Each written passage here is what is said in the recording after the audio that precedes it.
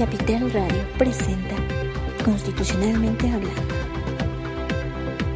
Bienvenidos a Capital Radio, a una emisión más de Constitucionalmente Hablando. Les saluda Luis Velázquez.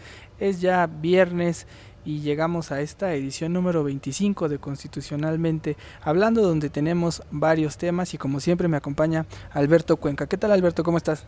Hola Luis, hola amigos de Constitucionalmente Hablando, buen viernes de quincena. Así es, ya viernes de quincena y los constituyentes decidieron venir a trabajar, a sesionar. Tenían algunos temas ahí en cartera que al final ya no se desahogaron. Terminó siendo una sesión para presentar algunas iniciativas, pero como con muy poca efusividad, con muy poco impacto. Y pues más bien la noticia salió por otro lado, Alberto. Sí, fue una sesión en la que originalmente se iban a aprobar los nombramientos de los que integrarían las unidades administrativas. No ocurrió. Los coordinadores parlamentarios y la mesa directiva no lograron planchar ahí un acuerdo sobre el tema. Entonces la sesión pues fue más bien como de trámite, fue una sesión pues muy plana. Llegaron 71 constituyentes de los 100 que integran este órgano legislativo, es decir, hubo una ausencia de 30% de los diputados. Los trámites que se dieron aquí pues fue lectura de propuestas ciudadanas que han llegado. 18 ciudadanos han presentado propuestas sobre contenidos de la Constitución, y también darle trámite a iniciativas de los grupos parlamentarios, de los legisladores. Se estaba ahí en el proceso de dar lectura, de que cada partido subiera a tribuna para presentar proyectos de adición o de reforma a la iniciativa del jefe de gobierno. Fue una sesión que duró poquito más de una hora, empezó a las 11:05 de la mañana, terminó a las 12:15 de la tarde y estaba ya concluyendo. Alejandro Encinas, presidente de la mesa directiva, iba a dar el anuncio de la cita para la próxima sesión, cuando en ese momento Jaime López Vela, diputado constituyente de Morena, levanta la mano y hace una acusación directa en contra de Aída Arregui, secretaria de la mesa directiva y constituyente por parte del Partido de Encuentro Social. Ahí López Vela lo que señala es que la diputada del PES es a su vez una ministra de culto, y que pues nada tendría que estar haciendo aquí, porque además su posición como ministra de culto y como diputada constituyente viola la Constitución. Jaime López Vela dio una conferencia de prensa al término de la sesión y de esta manera fue como se refirió a Aída Arregui y a la violación de la Constitución. Pedir a la presidencia que se rectifique, que se nos aclare cuál es el estatus de la constituyente Aída Arregui, porque de acuerdo a los registros oficiales, según el Diario Oficial de la Federación, ella pertenece a una asociación denominada Comunidad Cristiana Río Poderoso. Y en estos documentos oficiales, son documentos de la Secretaría de Gobernación, la constituyente Aída Arregui aparece como ministro de culto por el partido, como ministro del culto ahí. Por aquí ella es asambleísta, ella es constituyente por el Partido Encuentro Social. Y eso constituye una clara violación a la reforma constitucional en materia de reforma política, que en el 7º transitorio establece que hay un impedimento, y el impedimento es justamente ser ministro de culto. Acabamos de escuchar a Jaime López Vela, que sigue muy activo en esta participación de suplente de Bruno. Sí es Bruno, ¿verdad? Bruno, es que me confundo con todos los Bichirs, pero bueno, eso es un Bichir, Bruno Bichir, que ha de andar filmando alguna película por ahí, y muy activo con esta agenda. Viene a poner el dedo en la llaga, ¿no? Porque la acusación, si bien todavía no está bien determinado por parte de las autoridades, la acusación de López Vela es seria, porque él dice, burló no solo a este constituyente, no solo está burlando a este constituyente, sino burló al INE y ha burlado a varias autoridades porque según desde la perspectiva de Morena, esta mujer no tendría por qué estar formando parte de la Asamblea Constituyente, más bien no debió de haber sido votada, ¿no? Porque hay que recordar que los ministros de culto tienen la posibilidad de votar, pero no de ser votados. Entonces, en caso de que este tema, esta denuncia se llegara a confirmar, sí sería un caso pues absolutamente grave, ¿no? Incluso hasta no previsto de que quedáramos con 99 constituyentes, pero vamos a ver cómo se desenvuelve la historia. Pero tú estuviste con la diputada que intentó salir del paso ante las acusaciones fuertes y hasta al parecer inesperadas por parte de Morena, como que sí los tomó por sorpresa este señalamiento. Como dices, es que fueron señalamientos muy graves los de Jaime López Vela. Él decía que lo que saben en Morena es que esta diputada de Encuentro Social está tramitando su baja oficialmente como ministra de culto.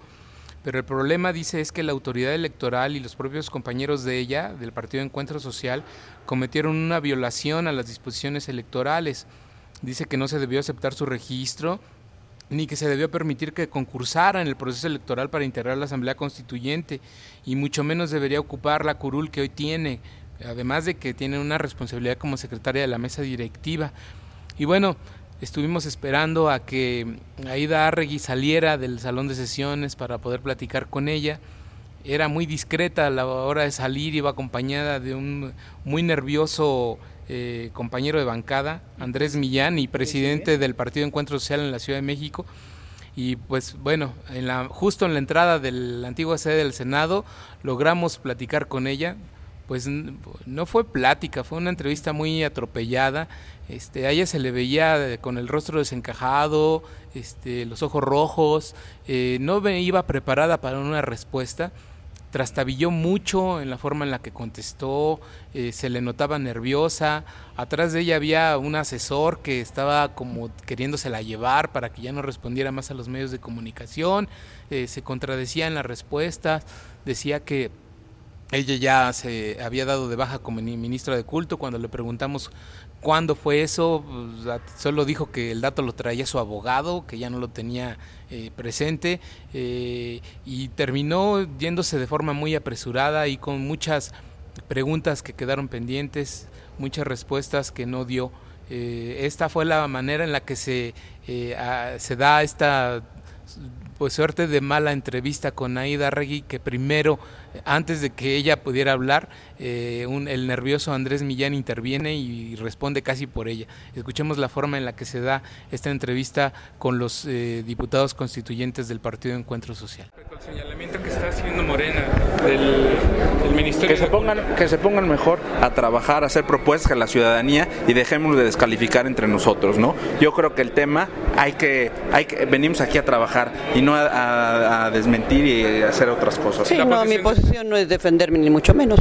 Yo sé cómo están las cosas y mi posición es venir a defender los derechos de los ciudadanos y ser la voz de miles, me atrevo a decir de millones de fe religiosa, ¿no? Pero están acusando que usted está cometiendo una ilegalidad que viene en el artículo transitorio séptimo, apartado N, que dice que pues no puede... Sí, yo sé todo eso desde... Nosotros tenemos ya en la política desde hace 18 años, desde que empezó con el doctor Hugo Eric, y eso lo sabemos claramente y nosotros estamos respetando lo que dice la Constitución. ¿Usted se separó de este cargo, de esta organización? Así es. ¿No sigue en ella? No, yo estoy separada. Así es. ¿Ya no es ministro de culto? No. ¿Desde cuándo? No. Pues nosotros tenemos ya 18 años, como les dije, en la política. Hicimos ya campañas con el doctor Hugo desde que empezó, así que nosotros sabemos eso, porque quien más respeta estos principios y estos derechos constitucionales somos nosotros, así que estamos separados en mi caso personal, ¿sí? ¿Desde cuándo? Mi esposo, yo ahorita no traigo el dato, lo trae mi abogado, pero eso yo empecé desde hace 14 años, entonces no sé a qué lo estén atribuyendo. Realmente mi posición no es para defenderme ni mucho menos, ahí están las leyes, ahí están los artículos, ahí está todo, así que yo vengo con la frente en alto. Escuchamos a Andrés Millán, como comentas, Alberto, muy exaltado ahí para salir más bien a hacer una defensa. También él es aludido al señalar que el partido no debió de haber hecho este registro que consideran ellos ilegal. Lo cierto es que esto pone sobre la mesa el tema que hemos venido platicando, que es los conflictos de intereses. En este caso, pues más allá de que se pueda confirmar o no si ella de manera legal fue electa, sí revela también algo ya que nos dice mucho de su declaración de intereses, que hace aquí en esta Asamblea Constituyente una exministra de culto, en todo caso como ella lo asume, una exministro, y que está casada con sí un ministro de culto. Esto ya deja ver ahí un interés muy importante por parte de estas iglesias evangélicas que ellos representan, que se sabe que el Partido Encuentro Social tiene mucha formación por parte de estas iglesias evangélicas, que son un poder que van a tener que estar aquí representado, qué intereses tienen, sobre todo ahora que habrá temas muy polémicos y que en la Ciudad de México se han debatido temas muy ideológicos, ¿no? De liberales contra conservadores, y sí pues pone de manifiesto un tema que yo creo que no va a ser sencillo, y que ya sí va a empezar a polarizar bandos en temas ideológicos, porque incluso ha sido el Partido Encuentro Social quien ha señalado que van a hacer una ardua defensa de lo que serán los valores de la familia, que chocan totalmente con Jaime López Vela, que es quien denuncia, ¿no?, que parece que traía ya esta agenda él como representante de la comunidad LGBTI, de defender a estos grupos pro familia que traen una agenda fuerte en el país, no solo aquí en la Ciudad de México, para ir limitando los derechos de la comunidad. Entonces ya se abre hoy un capítulo que tendremos que seguir puntualmente en torno a estos temas. Y a propósito de ello, pues también estuvo al salir de esta sesión el presidente de la Asamblea Constituyente, Alejandro Encinas, que es a quien le hacen la petición formal de ya tomar una decisión al respecto, y él pues hasta el momento fue muy cauteloso. Lo que nos comentó fue que van a esperar a ver qué dice la Secretaría de Gobernación, y con base en ello tomarían una decisión. Por el momento se mantienen como que al margen de lo que pareciera ya una disputa entre estos ambos bloques que se van a ir formando en cuestiones ideológicas, y pues ya le daremos ahí un seguimiento puntual a lo que suceda. Pero pues tú también pudiste haber percibido ya algunos otros aspectos que van a ser pues de gran conflicto en esta asamblea. Sí, el asunto aquí es, como decías, el conflicto de interés, ¿no? Lo que queda de manifiesto es que hay algunos personajes que integran esta Asamblea Constituyente que en su momento deberán de excusarse de ciertos análisis y votaciones de dictámenes. ¿Por qué? Pues porque ellos vienen con una representación, aunque lo nieguen, de quién los trajo, ¿no? De cómo llegaron aquí, o sea, quién los impulsó. No son diputados independientes, ¿no?, como el líder del sindicato de bomberos. Ellos vienen con una representación de una plataforma, de una doctrina, de un partido que los trajo a esta posición, pero también de un grupo de interés que está atrás de ellos, que puede ser en este caso pues un grupo religioso, ¿no? Y traen esa ideología muy marcada en su plataforma, en las propuestas que van a presentar. Pues sí, son diputados y nadie los puede reconvenir sobre su posición, pero no están representando auténticamente o 100% a la ciudadanía. Ese discurso de que trabajamos por la ciudadanía, ahí yo sí dudo que sea completamente cierto, ¿no? Hay muchos intereses y muchas posiciones que traen atrás que los comprometen en su votación. Alejandro Encinas, en una entrevista que tuvimos y que ya pudimos colocar en la página de internet de Capital CDMX, Alejandro Encinas nos dice que es muy importante en este tema la unidad de transparencia y parlamento abierto. Es una de las 4 unidades administrativas que existirán en esta Asamblea Constituyente. Esta unidad de parlamento, de transparencia y parlamento abierto, lo que hará es subir a internet todo el material que esta Asamblea Constituyente genere, pero también los perfiles de los diputados constituyentes, quiénes son y de dónde vienen. Ahí, decía Alejandro Encinas, cada uno de los 100 diputados constituyentes debe hacer una declaración de conflicto de interés. O sea, ¿cuáles podrían ser los temas en los que ellos tengan algún conflicto de interés para que la ciudadanía sepa cuál es el perfil de estos diputados y a qué atenernos a la hora en la que analicen y voten los distintos dictámenes? Ese es un tema sumamente importante. De la falta de dinero, de la falta de operación, de infraestructura, no ha podido generarse en la Asamblea Constituyente los grandes pendientes que tiene hasta el momento la Asamblea Constituyente.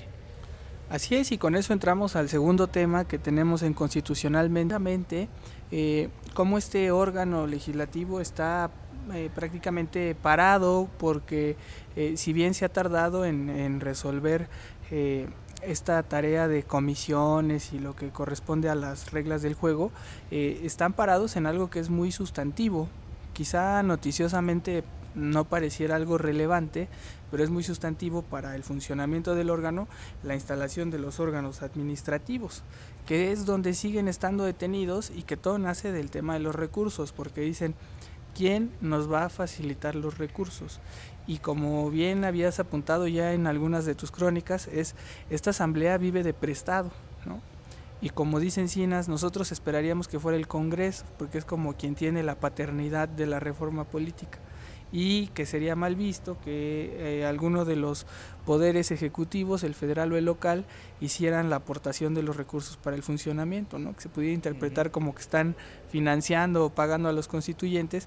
Entonces están en ese, podríamos llamarlo como limbo jurídico, de que en primer lugar de dónde sale el dinero, y en segundo lugar cómo definen estos órganos administrativos. Hasta el momento es decir, no sabemos de dónde van a provenir los recursos, pero es un tema que no es tan sencillo, más con esa vara tan alta que se están queriendo poner, que es el Parlamento abierto, que toca esto de los conflictos de intereses, que ahí haría un paréntesis nada más para comentarles al auditorio de Constitucionalmente Hablando, que es un tema que tenemos que seguir, porque por ejemplo hoy le preguntaba a Santiago Krill, coordinador del PAN, si ya están listos ellos para presentar sus declaraciones de conflicto de intereses, y pues su respuesta fue muy breve, nada más para decir, por supuesto que cualquier cosa que contribuya a la transparencia, Acción Nacional va a participar, pero no hay una definición todavía clara de decir, claro, ¿no?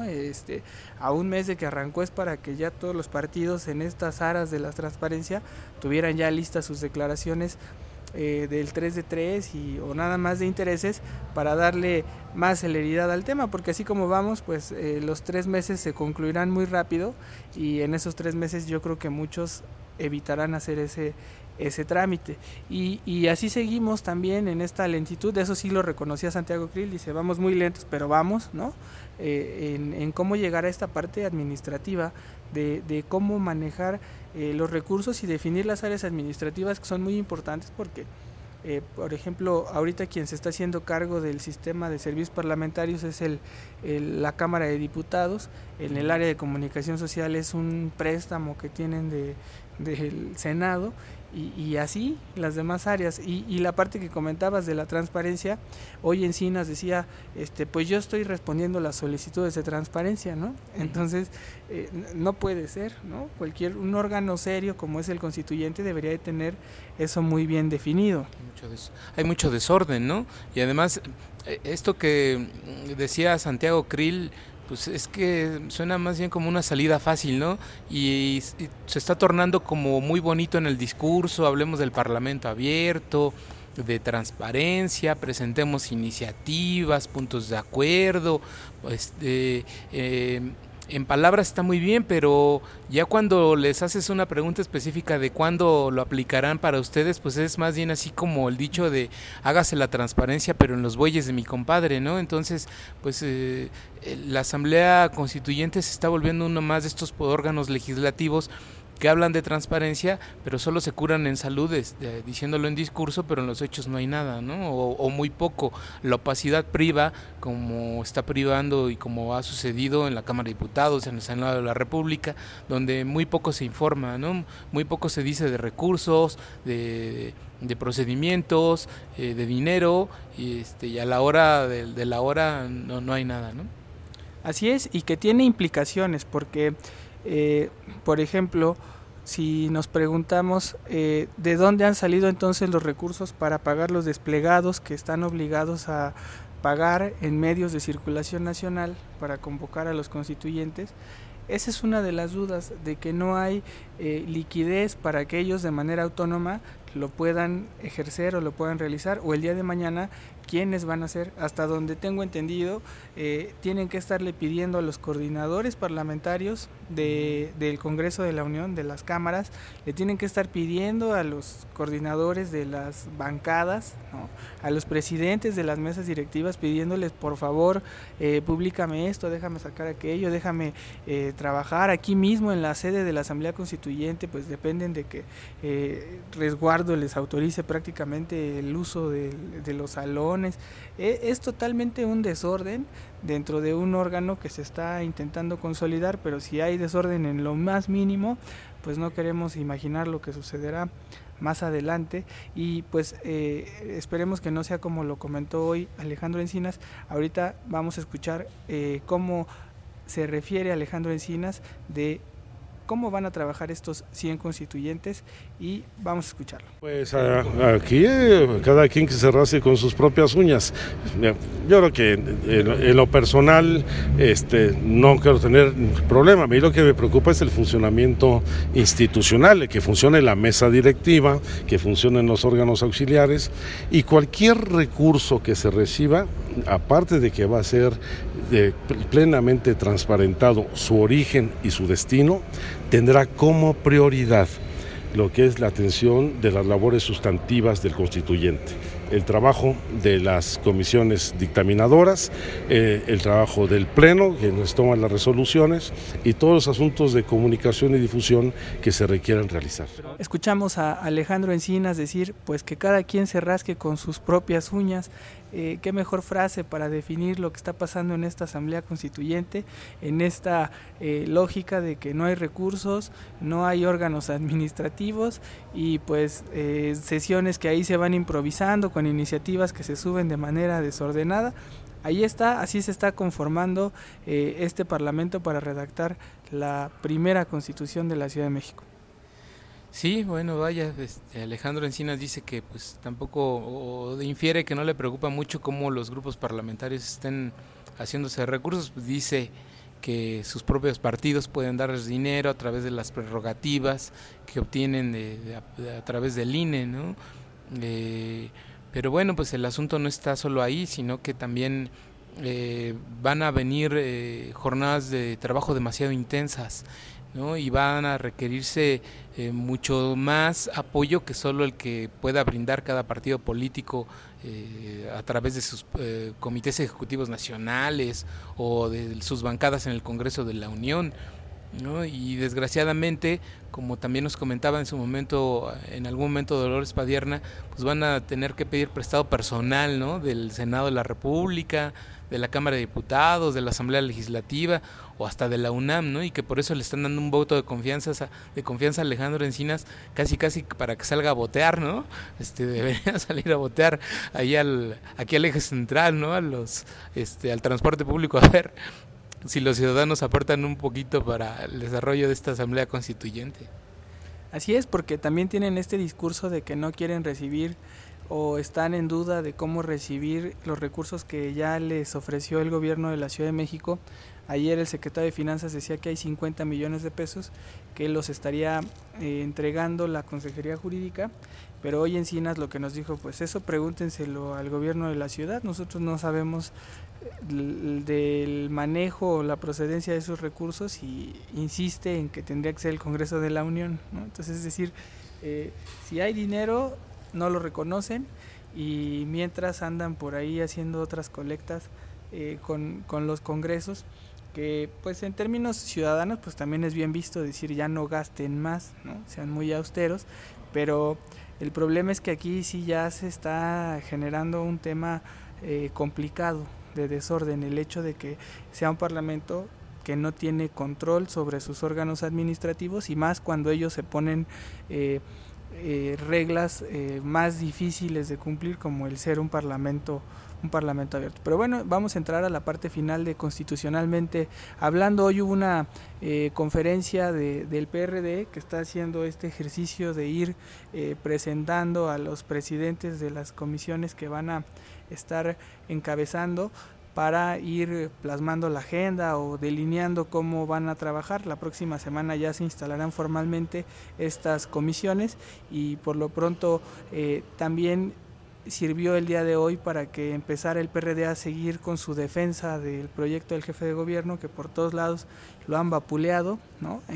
Muchas voces se han levantado y de los mismos grupos parlamentarios aquí para llamarlo que es un Frankenstein este proyecto, para llamarlo como que es inconstitucional, que está violando la Constitución, que no tiene ni pies ni cabeza, que es con una redacción filosófica, literaria, más que una técnica jurídica para hacer que los derechos sean exigibles y alcanzables, un proyecto que lo llaman incluso romántico y pues ahí se han centrado esas críticas y hasta ahora es cuando algunos ya perredistas empiezan a alzar la voz y a definir y explicar lo que hizo el grupo de notables que convocó el jefe de gobierno.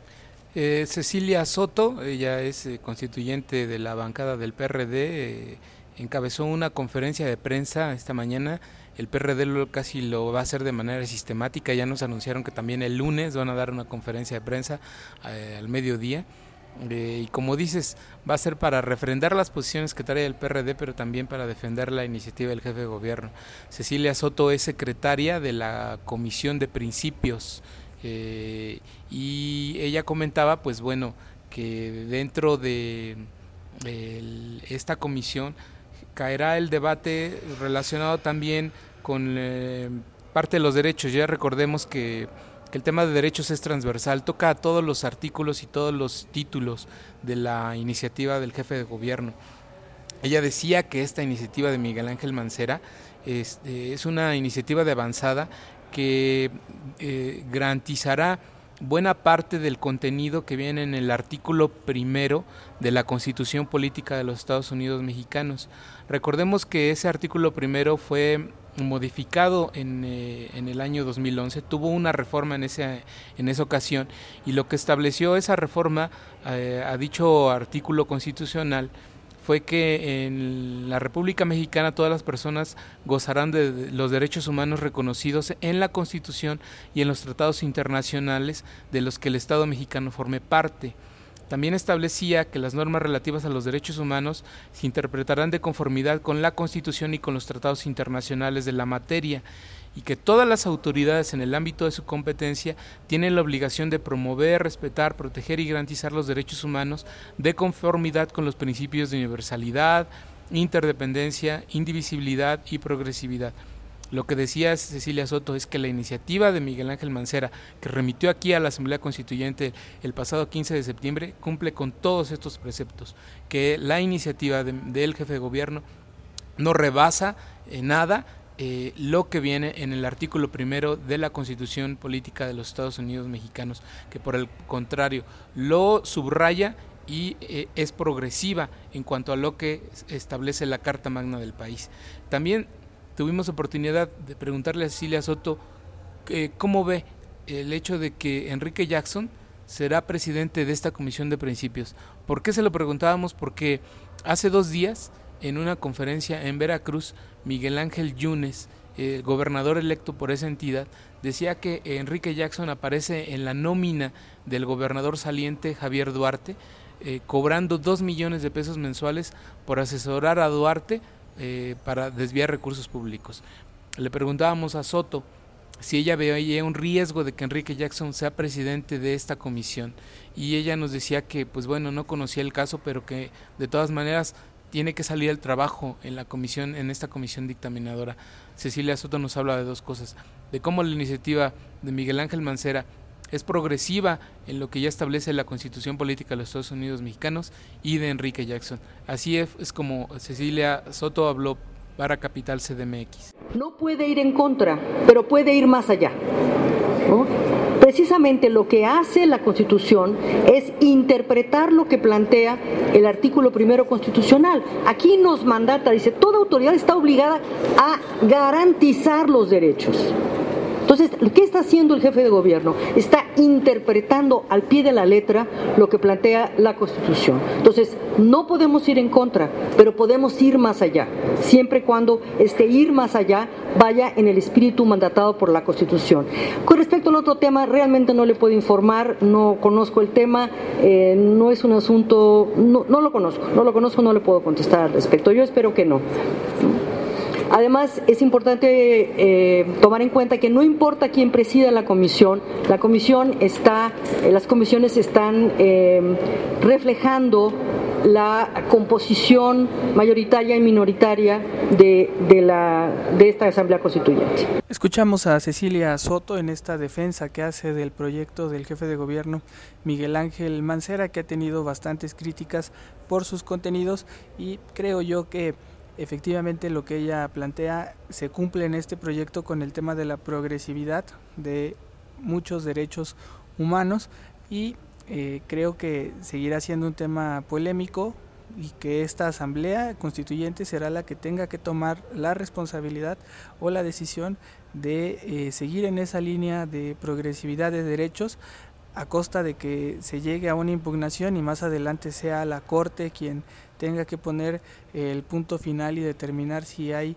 una inconstitucionalidad o no, o darle incluso soporte para ir abriendo el terreno de que quizá el próximo año se puede entrar a una reforma, una nueva reforma de la Constitución Federal, y entonces convertir en punta de lanza o adaptar a las condiciones de nuestra sociedad la Carta Magna con base en lo que aquí se atrevan a sacar adelante. Pero eso será un tema que estaremos siguiendo y ya viendo que empiecen a trabajar las comisiones, en qué ánimo y si avanzan en esta lógica progresista, Alberto. Sí, todos dicen que trabajarán por la ciudad, que trabajarán por los derechos de todos los grupos sociales, de las minorías, que trabajarán en el tema ambiental, desarrollo urbano, el concepto de ciudad, de cómo vivir esta ciudad y cómo mejorar esta ciudad.